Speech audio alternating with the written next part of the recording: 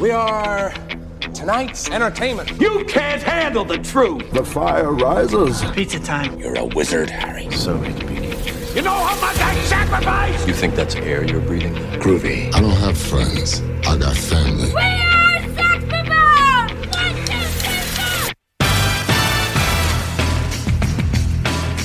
1, 2, 3, 4! Craft Services. Mark, we're back. Is this podcast still here? Yeah, I mean, there's been rumors circulating about our show being canceled. Trent, elaborate on that. So, 'twas April 1st, the first day of April, also known as April Fool's Day, and Parth felt like a little prankster on the Instagram story, and what happened next? It was April 1st, I posted 2 things on our story. It seems like very genuine, like that is more or less what we're actually going to post when the show ends, so like it's confusing. Yeah, I mean, like, I posted a thing, wait, let me pull it up and read it. One of Parth's famous pauses. How about you just shut up for a second, though? Oh, yeah, that's my bad. So, I've successfully pulled it up. So, okay. I wrote, we regret, on top of a black screen, because I thought that would be nice and serious. Very, very dramatic, yeah. We regret to inform everybody that Craft Services is coming to a close once we release our episode this week. Thank you to everyone that's listened and followed the show for the last almost 2 years. Almost in parentheses. And I followed it up with a photo of me and Trent at the beach saying, shaking hands. It's been yes. It's been so fun to run the show. Hopefully you'll follow us onto the next adventure. And a lot of people have been very, like, stressed and anxious and reached out to us. My parents called me. My sister called me. I had a professor in class say, so the pod's over? And I said, no, it was a prank. And he said, that's a really bad advertising scheme. I said, we didn't consider that. I just thought that people would know that it was April what 1st. The day was. Yeah. I mean, everybody was doing stuff on April 1st, you know? Team Deacons. Isn't Team Deacons off the air right now? It's defunct as of Halloween last year. So really... So we've outlasted them. We have legitimately outlasted them. And pretty soon I think we will have produced more content than them. Damn, I'd fucking hate to be renowned cinematographer Roger Deakins right now. Like, being cinematographer Roger Deakins, 2-time Oscar winner Roger Deakins, like, right now I'd be pretty embarrassed. He's in the fucking hot seat. He's shaking in his boots. Yeah. Roger Deakins, if you're hearing this, contact us via email. Yeah, we'd love to talk. Parth@parth.com. Yeah, that's what it is. What have you been eating? Well, last night Trent threw a little basement show at his house, and Sophia and I went. And Parth came and had 2 beers, and after Parth drinks 2 beers, he turns into Perth, which is his alter ego. Okay, my parents listen to the show, Trent. We went to this basement show, and then today we woke up and Sophia tried making poached eggs, and she did it successfully. They were pretty good. Poached. We had them on toast, and then for a little snack, I had some leftover penne vodka, except it wasn't penne. It was another pasta that I can't remember the name of. Nice. I just came from the Mason Gross Accepted Students Day thing, where me and friend of the show, Jackson Clark, gave some tours and answered some questions. And it was funny because we were so hungover, and everyone there was treating us like we were really sophisticated students who had our act together. Trent, when we had our Accepted Students Day, do you think the students there were hungover? On the panel of students there for the Q&A, over half of them were super hungover. That's pretty awesome. And yeah, it was. But I had provided lunch from there. That's nice. It was a sandwich, surprisingly good for a free catered meal. Not bad, not bad. Yep, but my stomach is an empty cave now, craving what's next. But for now, the show. Matrix Week, Parth. Yeah. Should we cue the intro?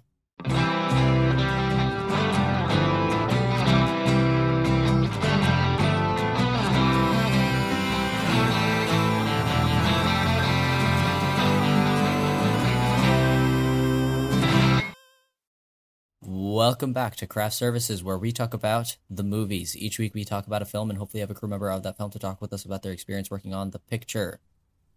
This week, Trent, who do we have? We had Joseph Chetzali, the editor of Matrix Resurrections, the fourth installment in the Matrix franchise by the Wachowskis, the directors. It's pretty awesome. He was nice enough to talk to us a day after the movie was released in theaters. We talked to him. But how did it get pushed so late? Because now the Matrix Resurrections feels kind of far away.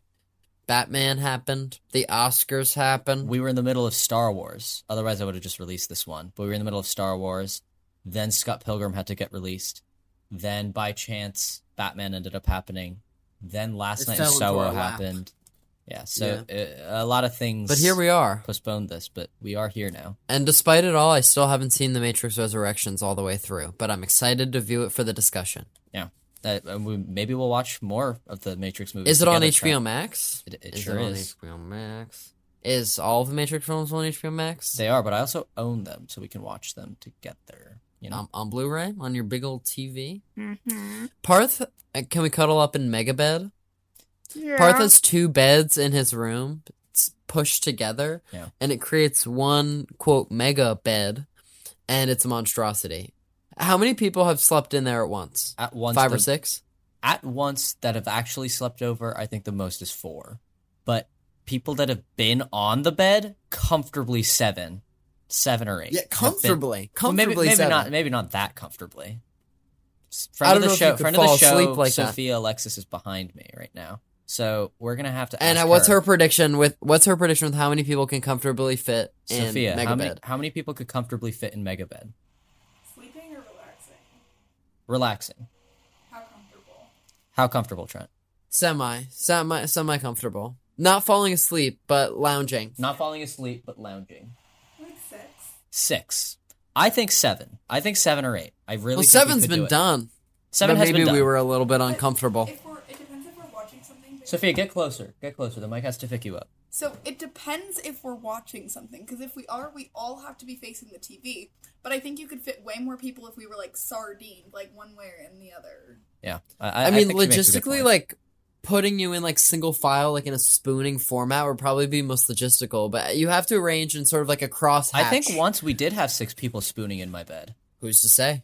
Megabed, it breeds invention. Anyways, the interview. Yeah, the interview. Let's do it. Was it a good one? This is a pretty awesome one. Joseph Chetzali has a lot of cool things to talk about. He talks about how he got involved with the Matrix Resurrections. He talks about working with George Lucas for like 9 years. How he got made he has into an action figure. Yeah, he's in Star Wars Episode 2. Yeah, very briefly. He was a very awesome guy to talk to, and we're gonna cut into that interview right now. Right now, the interview.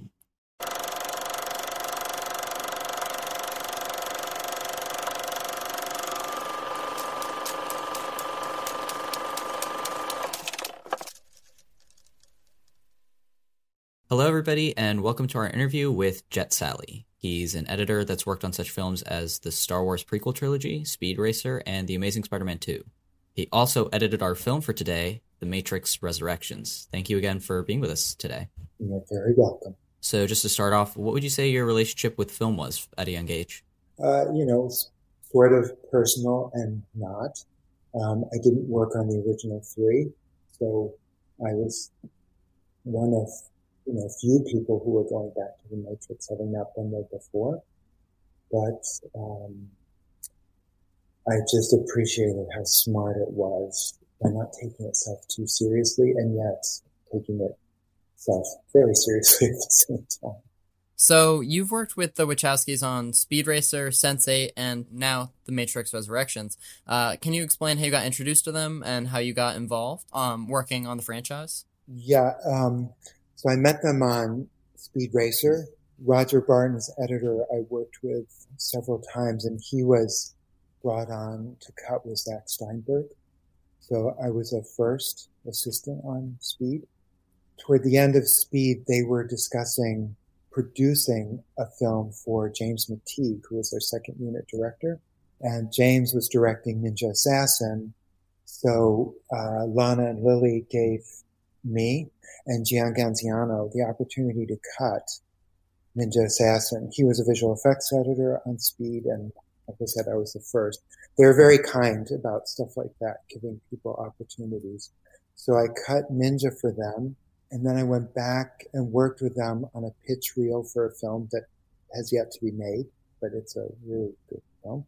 And we just kept in touch with each other. So when Sense8 came around, I went to Chicago to do some tests. They shot some tests for it.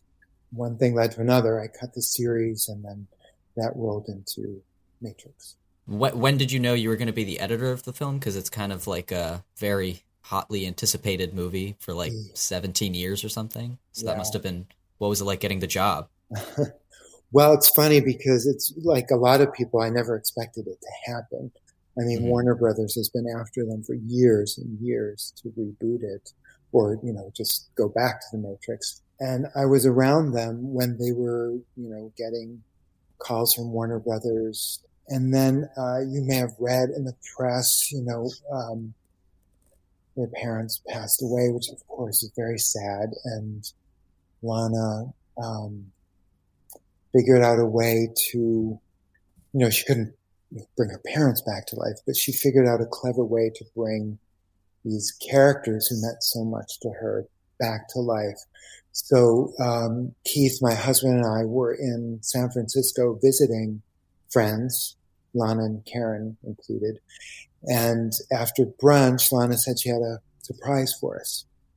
So she read the first, probably third of the script to us in the shape it was in at that time.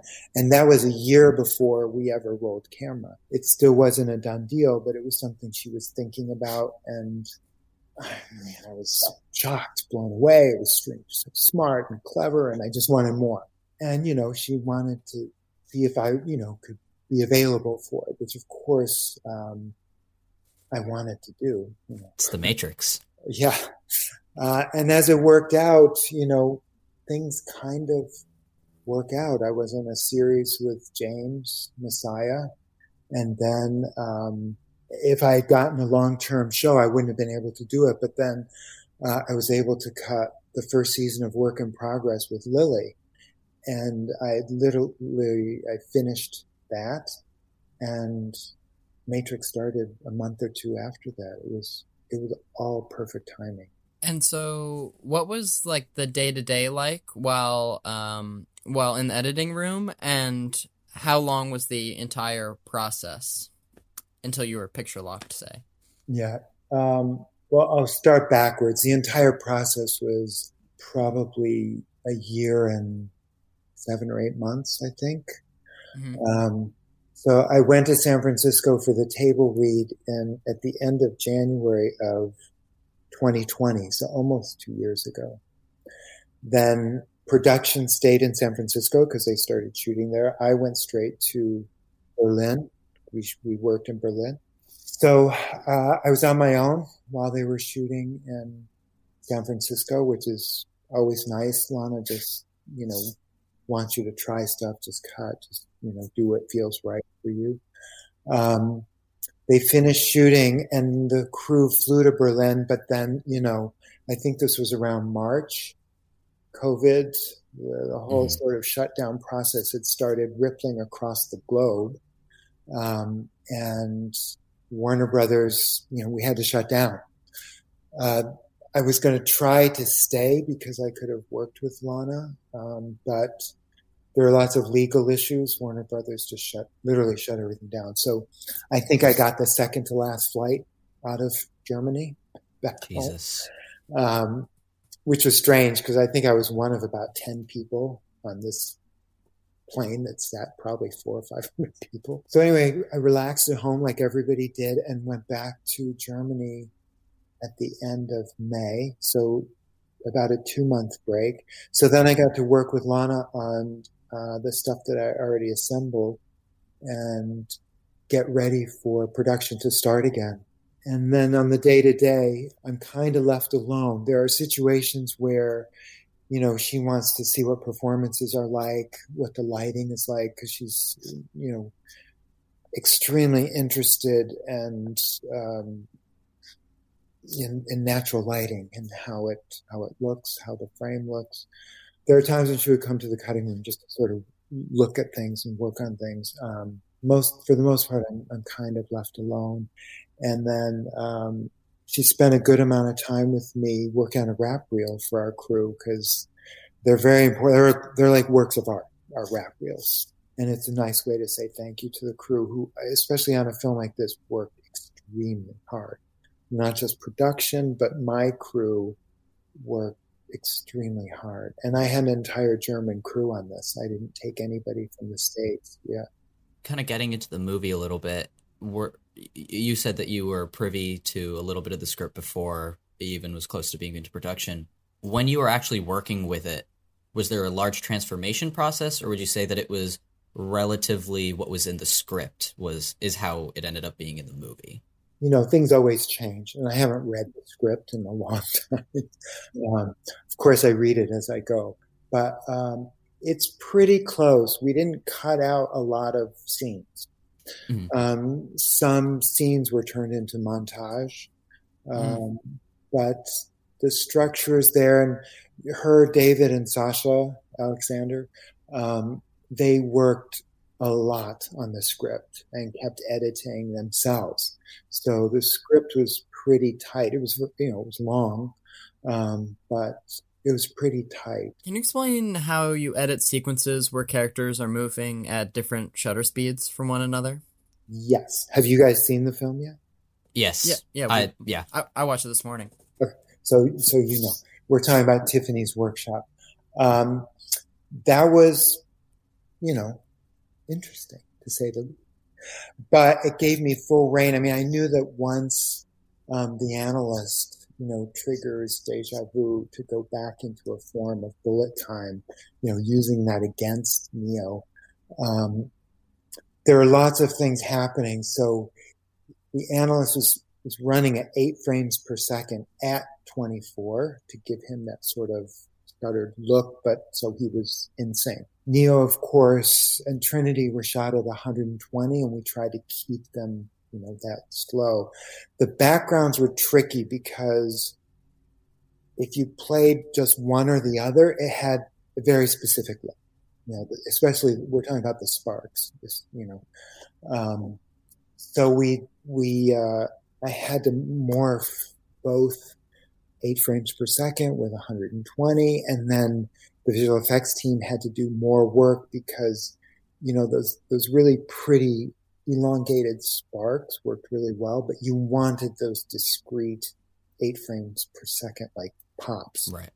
And then of course, bullet time, once, forgive me, I forgot the character's name, but when he fires the gun, and you see that classic sort of bullet time and the rings around the bullet, that's obviously running at super slow speed.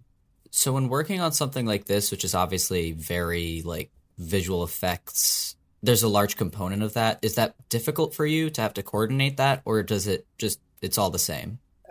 For me, it's a little bit of the same. I mean, my frames, on the timeline look crazy because I've got, I don't know how many video tracks because of all the elements that are running at different speeds. Plus, in a sequence like that, the analyst is, one element, Neo is another element, Trinity is another element.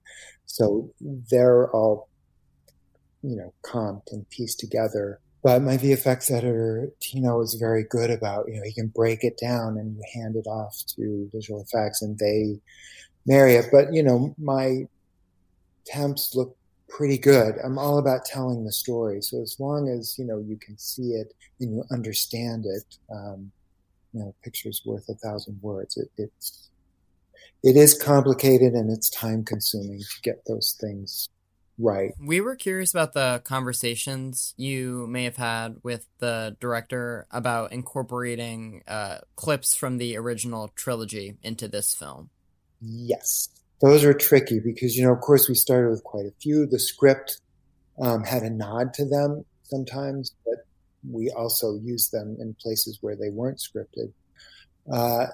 We wanted to remind the fans and, there's a lot of those are emotional cues, nostalgia. When we meet the new Morpheus in the restroom, that's a very funny sequence. But it's fun to see Morpheus there. It's fun to see him on the rooftop with Neo when he, jumps. Those are very iconic moments in the beginning.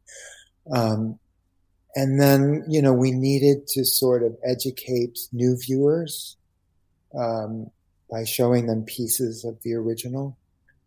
But then, we're also aware of, over the entire film, not overdoing it, because you don't want to get stuck, tons of flashbacks. So I think we pared it down carefully. One of my favorite moments too is in the Morpheus's shrine when Neo says, "I'm sorry," when he meets him and they hug. I love that one too. That got me emotional. It's really good use of that. And also when, Neo's on the rooftop, contemplating jumping, remembering Trinity. And we also used flashbacks within the current movie, Mm-hmm. So, it was a balance, but I think we got it right. Are there any scenes in this movie that you would say were like difficult to crack? And conversely, were there any scenes that now looking back on it, you're like, damn, I'm proud of that work that went into that? And maybe they're the same or similar scenes, but if you could just speak on that. Yeah, I've talked about this one a lot. The treadmill of life, that montage sequence where all the gamers are talking. It was very long the way it was scripted, and there are lots of little vignette scenes actually. So my first cut was quite long. I want to say it was probably 8 minutes or something. But then, very early on, we knew right away it just couldn't play like that. But you kind of want to see it like that, so it makes it easier to start paring things down. So then we kind of turned it into 2 montages, the office, that sort of brainstorming, and then a beat with, about Trinity, which is where we used the White Rabbit song.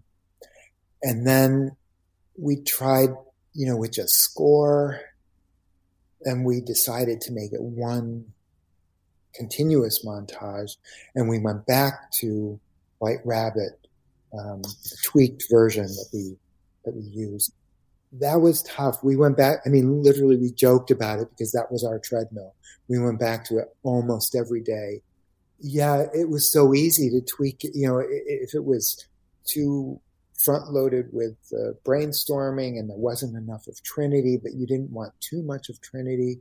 So yeah, again, it was a delicate balance to have the brainstorm, have him feel trapped, have him yearning for Trinity, and end at a place where it made sense that he sees her the next day or two or whatever at the coffee shop, and they have that great conversation about, what are we programmed to believe in and blah, blah, blah.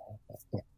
I've asked some of the other editors that we've interviewed this, and it's like, after working with like the same material for like almost 2 years, do you find yourself like finding new beauty in the frames that you've seen like 10,000 times, or at a certain point do you just become like too familiar and you're just well,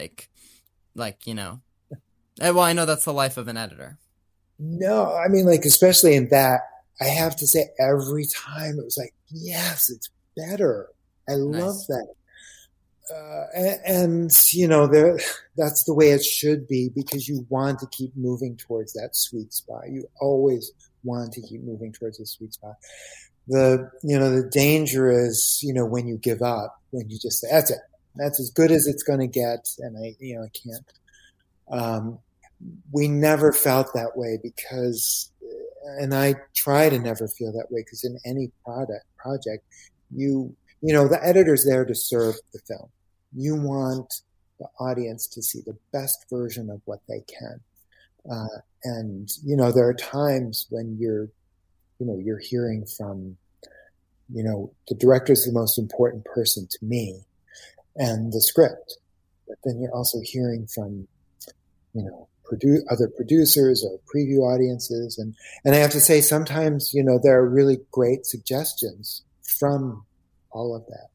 But you need to find the right answers to those sort of suggestions. Mm-hmm.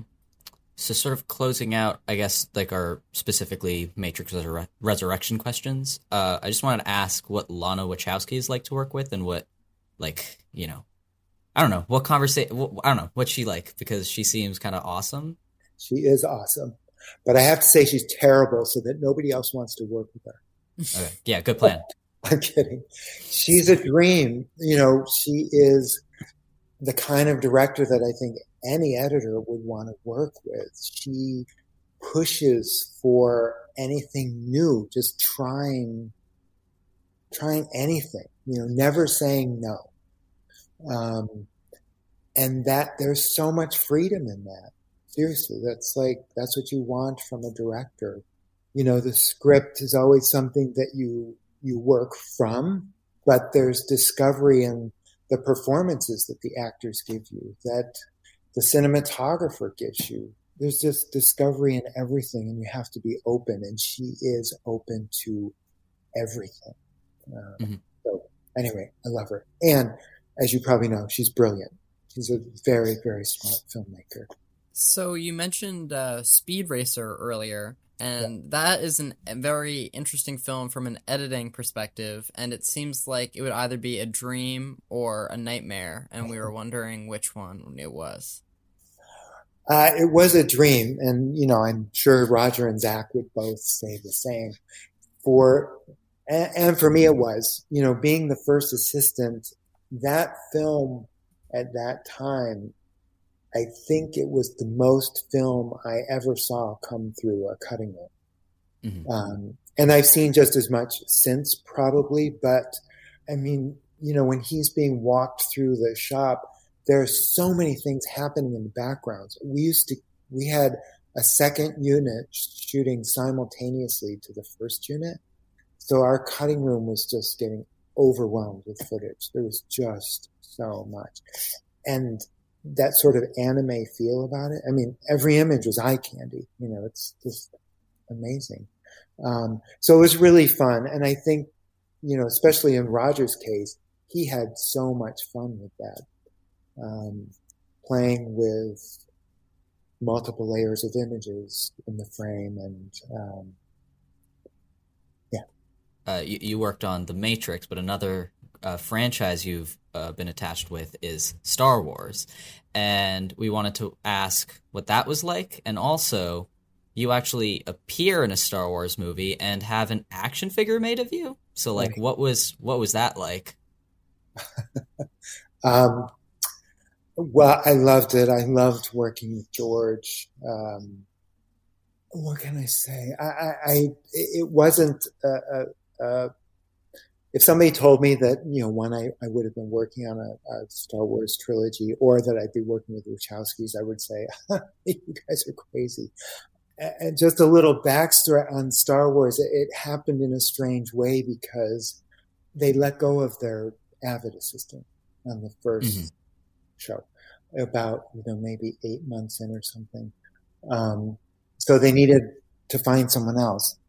I had worked with one of the girls that was in post on Flubber with Robin Williams. So anyway, I was visiting friends in San Francisco, and she said, Jet, why don't you come over and, you know, meet everybody? We're trying to replace our Avid person, blah, blah, blah. I had only done a pilot on the Avid, and I didn't even really know how to use the Avid. So I went up to meet them, and they were all very nice. But I left there thinking, there's no way I'm not qualified. So I had also worked on a pilot, Felicity, with J.J. Abrams. And oh, shit. Movie. Yeah. And it was going to series. So at the same time, I was getting calls to go do that. And so I called these guys on Star Wars and said, you guys, I'm taking my name out of it because I'm not qualified. And they were like, no, you can't. Everybody signed off on you. You have to do this. Oh, my God. Whoa. They were fighting for you, J.J. Abrams and George Lucas. It was very strange. So, of course, I did Star Wars. And what I did was for myself.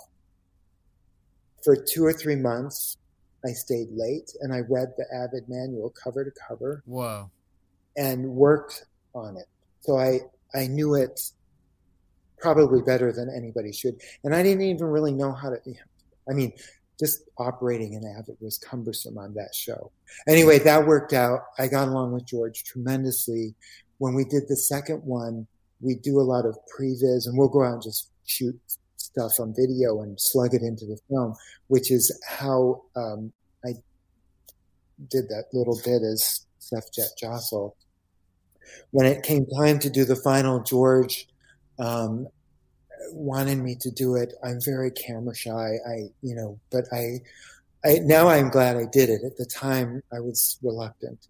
And then the action figure, they needed a female. So at the time, it was me and 2 others, and they picked the female, the Twi'lek, to do as an action figure at the time. And George assured me, he said, "Don't worry, Jet, I promise you at some point, and he lived up to his promise. They made an action figure out of it. That's awesome. And then I went, I actually, in between 2 and 3, they wanted to keep me busy so I could come back. I did the recut with George on his director's version of THX 1138. Whoa. I spent the year working with him on that. And that was also a dream job because it was just the 2 of us, really. And then one of my best friends, Cheryl, came back to help at the end. Anyway, that was also great. So were you working on Skywalker Ranch? Yes, and I was actually working in the main house, which nobody works in the main house, but we were in the main house in the basement, so George could just go from his office downstairs, upstairs. So this may sound silly, but have you been to the Star Wars archives? Aren't those there? There's a massive warehouse, yeah, and I have been in there, but it just looks like a massive warehouse with rows and rows of Indiana Jones. Yeah, I was just going to say the Indiana Jones. Yeah, I'm not even sure if it's on the property anymore. I don't know, to tell you the truth, but yeah. It's a beautiful, if you guys have never been and you ever get an opportunity to go there, it is a stunning property. It's beautiful. I think Trent and I would lose our minds if we had the opportunity. Yeah, I was there for about 8 years. It was home for me for quite a while. That's awesome. So I guess our last question that we like to ask all of our guests is the big kahuna, as Trent and I like to refer to it. It's the final question. It's what's the last great movie that you watched? Not good, great. Yeah. I may have to think about that and send you a note because... Okay, do you have a TV show you've been watching? Yeah, well, I mean, look, I won't say great because that's a tough thing to fill, but I really enjoy Sex Education. I thought that's a very clever, very smart, selfishly work in progress because I worked on the first season. I was sad that I couldn't work on the second season because I was busy on Matrix, but shows that are kind of different, I'll say those are good. You're not the first person to have this dilemma. The great irony is that we interview people who are too busy with working on films to watch films, Yeah, so a great film for me means it has to be great all the way around. And I've seen some that tick some boxes, but so I'd have to think about it. Plus it was a strange year, 2 years, I like to see films in the theater. I don't like to watch films on the small screen if I can help it. But send us an email if you think of something. I'll send you an email because I'm sure there's something out there. It's just off the top. Yeah, we have to record intros and outros for this episode anyway. So okay. Parth, you want to bring us out? Yeah, no. Thank you so much to Jet Sally. This was a great time. He worked on Star Wars prequel trilogy, Speed Racer, and also edited our film for today, The Matrix Resurrections. Thank you so much for coming on. You're very welcome. Thank you. And Resurrections is now on HBO Max and in theaters? Is that right? Does that sound about right? I think so. Yeah, but go watch it in theaters. Go watch it in theaters. Yes.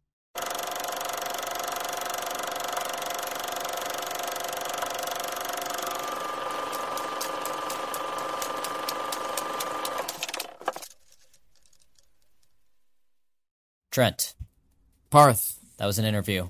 It sure was. I liked it. Do you think the viewers stayed until this point in the show? One would hope so. I thought that was awesome. I have some information for the fans at home. While Joseph Jet Sally was not able to think of the last great movie he watched, he did end up emailing me saying that the latest thing that he watched that he really liked was Promising Young Woman.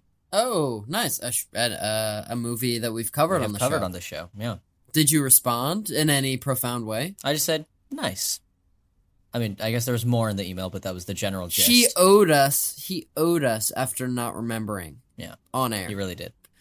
But it's nice that he followed up. He did. It was very nice of him. But yeah, thanks for listening. Next week, what are we doing, Trent? I think, is what next week is yet to be recorded?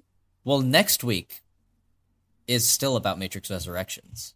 Oh, next week is the Matrix Resurrections discussion, but the week after that is something we haven't recorded yet. We haven't recorded, so I'm not going to mention it on air because anytime I get overconfident about you don't want that, to jinx it. I always jinx it. So, but let's just say this movie is going to be everywhere.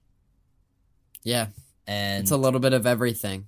And from what I've been hearing, a lot of people wish they could just see this movie all at once. I haven't seen it yet, but I'm Me excited neither. to. We're seeing it tomorrow, right, Trent? Oh, we'll see about that. No. Wait, guys.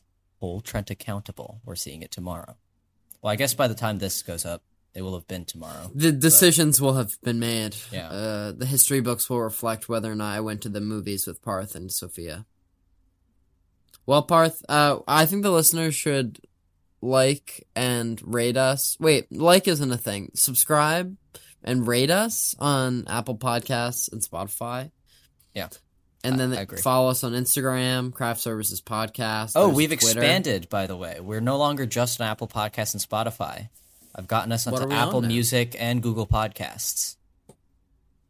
Cool. Didn't know that was a thing, but if you use those weird-ass streaming services, we're glad to include you. My aunt from India doesn't have an iPhone and for some reason doesn't have a Spotify account.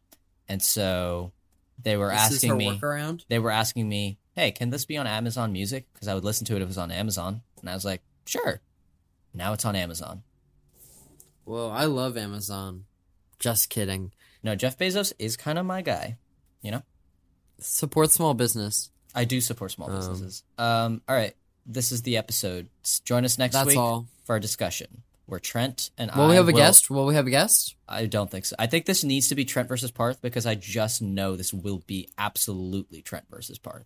You know what I mean? Yeah, no, I agree. Trent versus Parth. Or Parth versus Trent. Yeah, we know I go first. Well, I guess it's alphabetical. Who will win? The white man versus the person of color. I think we know how this goes. Oh! Okay, well, with that being said, goodbye. Bye, guys. Goodbye.